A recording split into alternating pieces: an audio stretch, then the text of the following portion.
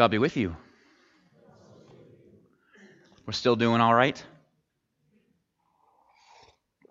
Let's start with acknowledging that last week was a long Sunday.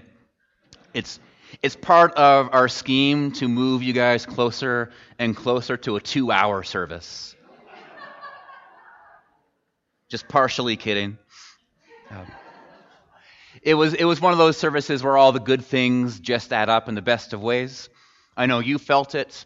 I know I felt it. But I don't think anyone felt it more than my nephews. Those poor Catholic boys had no idea what hit them. Oh, I love that photo. So this morning, we're going to stay pulled over from our fall sermon series on the parables of Jesus. We'll pick it up next week when Reverend Erin Clausen is back. She's going to lead us through the parable of the 10 bridesmaids, and it'll be amazing to have a female perspective on that one. And then I'll pick it up and finish the series off on the 19th before we hop into Advent. But today I give you a sermon I really don't want to give you. I gave you a sermon about something I really hate talking about. I would literally rather talk about anything, and I mean this, literally anything other than what we're about to talk about today. Because today, my friends, is a stewardship sermon. The sermon on giving, on why you should give the church your hard-earned money. So as collective joy and excitement fill the room, my friends, today we will talk about lists of why we'd all rather be doing anything else than this right now. We'll talk about potluck dinners, and then we'll talk about the part of the Bible nobody reads. I tried really hard to find some engaging things that would kind of catch the attention to all of you who just remembered that your oven was on. But before we get into all of this, why don't we take a breath and say a prayer. Pray with me, please.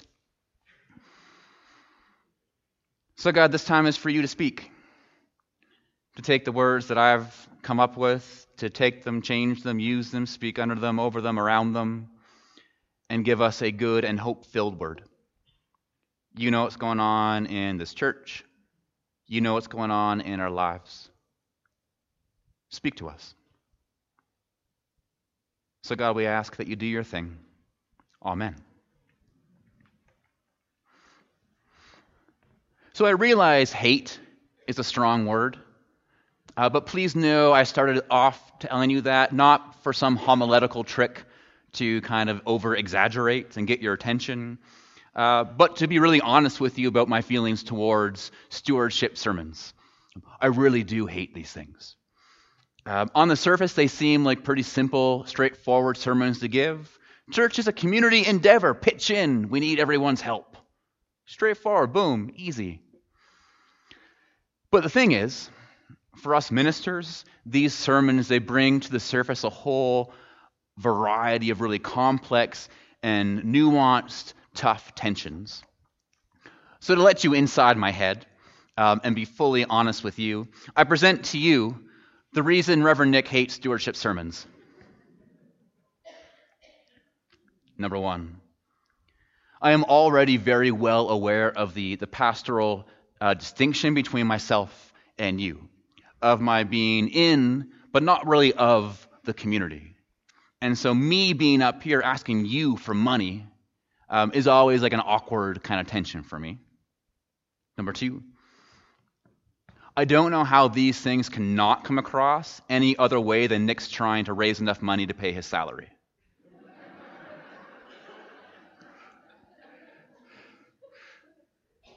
Number three, these are all true. Talking about money and giving always leads to someone feeling shamed and guilted.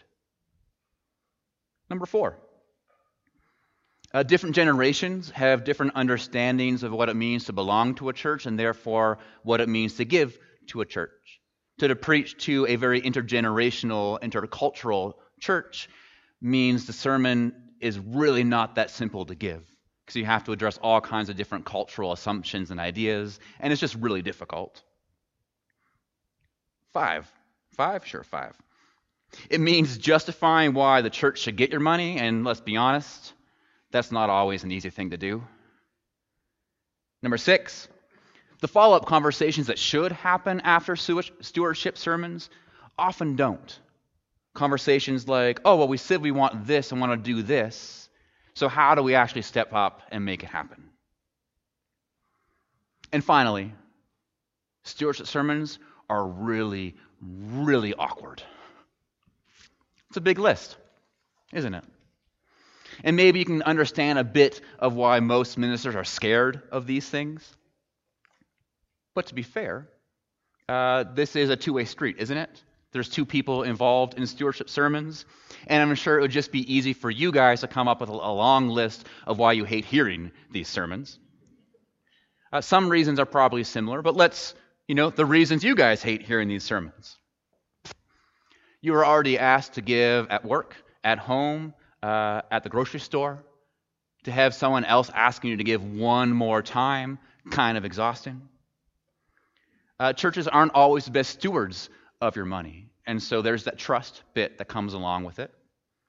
We're not always clear just what are we giving our money towards? Can you fill us in on that? So there's some confusion and therefore some reluctance. And again, they're just really, really awkward.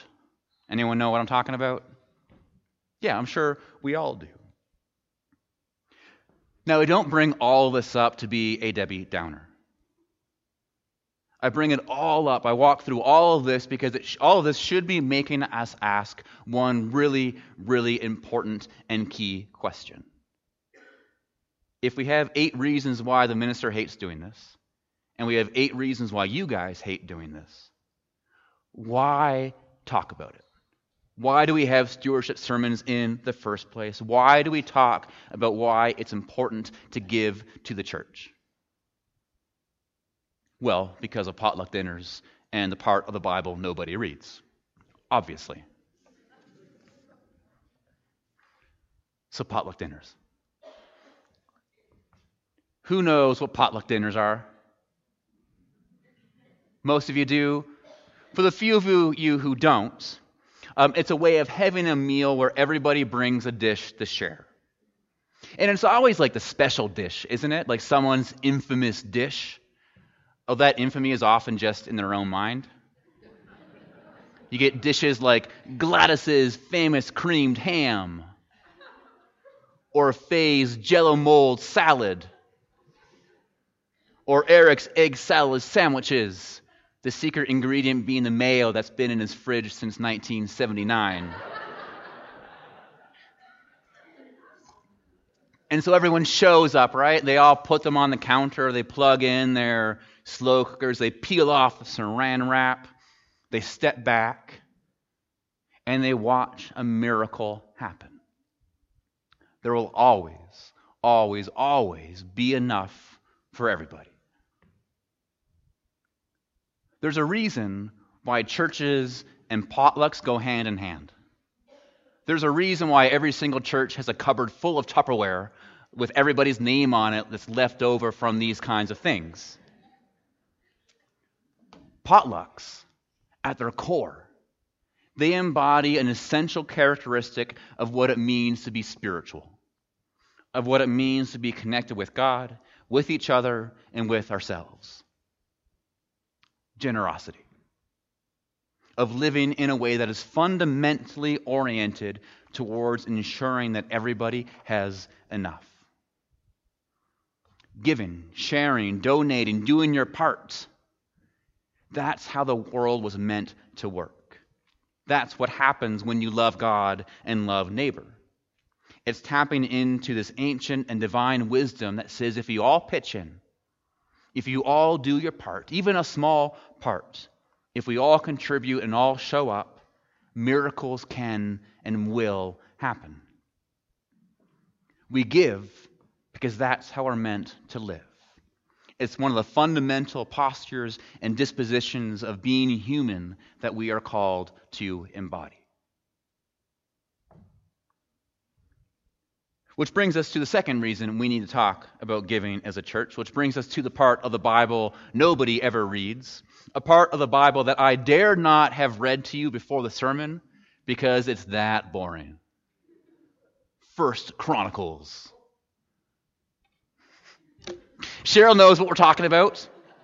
And for those of you who don't know 1 Chronicles, this is the part of the Bible, if you've ever tried reading it from front to back, this is the part where you gave up. Now, if you're there being like, but Nick, you're a minister. Like, how can you ever say part of the Bible is boring? Well, because of this. This is 1 Chronicles. Adam, Seth, Enosh, Kenan, Malalhal, Jared, Enoch, that guy, Melech, Noah, Shem, Ham, Japheth. Next one. Japheth had Put, Magog, Madai, Javan, Tubal, Meshesh, and Tiras. Gomer, he had Ashkenaz, Rippeth, Togarmah. It goes on like this for 9 chapters. And I mean on and on and on. Next slide. And on. Next slide. And on. And on. Next slide. 9 chapters of names.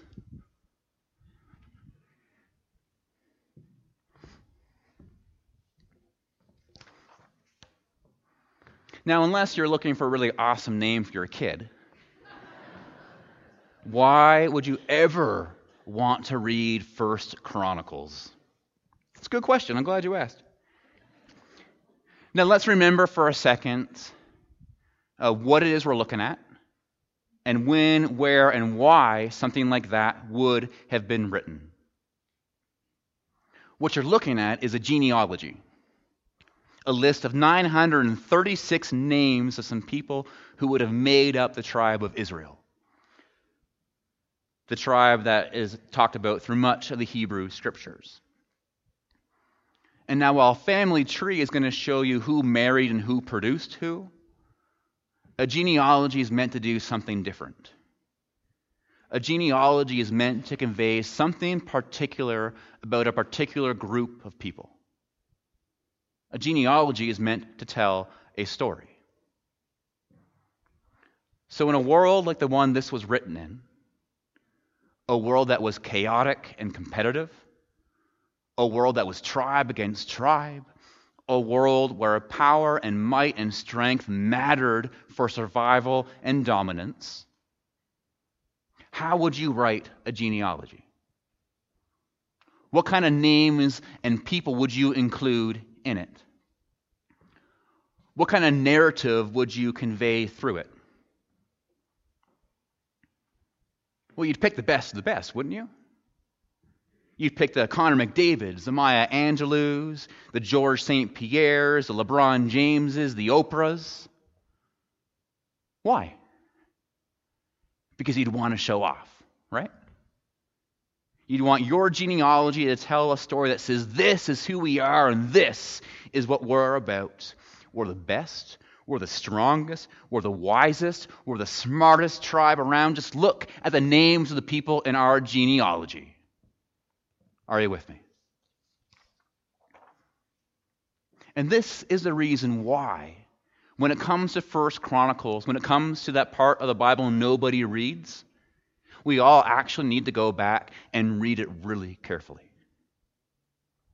Because when you look at this list of names, when you look at the genealogy, what do you see? How many of those names do you recognize? How many amazing, epic Bible stories do we have of those people? How many people do you know that are named after the people in this list? How many Puts, Cushes, and Magogs do you know? None. We don't know these people. These are not the names of the best, the brightest, the strongest, or the wisest of people. These are not people about whom stories are told. These are the names of the average, the normal, the not overly special. These are the people history did not remember. So what gives? Why include them? What gives is the person who wrote this genealogy is trying to tell us a very different kind of story. It's a story about the spirit of life, this very energy of the universe, this God of love, and how this God is moving to create a world where everyone has enough and everyone has a place. A world of justice and peace, a world Jesus called the kingdom, a world as it was always meant to be. And this God is going to do it through the Magogs, Cushes, and Puts of the world. God is going to do it through the average, everyday, and normal people. Are you with me now?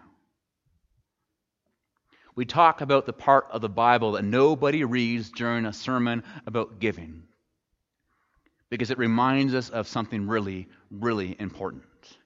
A scandalous truth that we need to name and claim more often. Something we need to keep in mind whenever it comes to talking about how we practice and understand giving. That story we're a part of, that story about God repairing and restoring the universe, that story about God bringing everything and everyone back into love, it's still being told. And it's being told through people like us. The genealogies remind us that in the grand scheme of the universe, we each have an important and essential role to play. We give and we share because what we do matters and what we do counts in the most cosmic and universal of ways. It matters and counts because it keeps the story going, and it's a story that needs to be told. So why give? Why give your time, your presence, or your hard-earned money? Why give it to the church? Potlucks and genealogies, obviously. It's what we do as spiritual beings. It's part of the generosity that we are called to embody and foster. And it's how we keep the story going. It's how we remind the world, ourselves, and everyone around us that God is still with us. God is still moving, and the story is not finished yet. So in the spirit of keeping this story going and being the world-changing people that God has called us to be, may we give generously, and may we keep that story going. And all God's people say, Amen.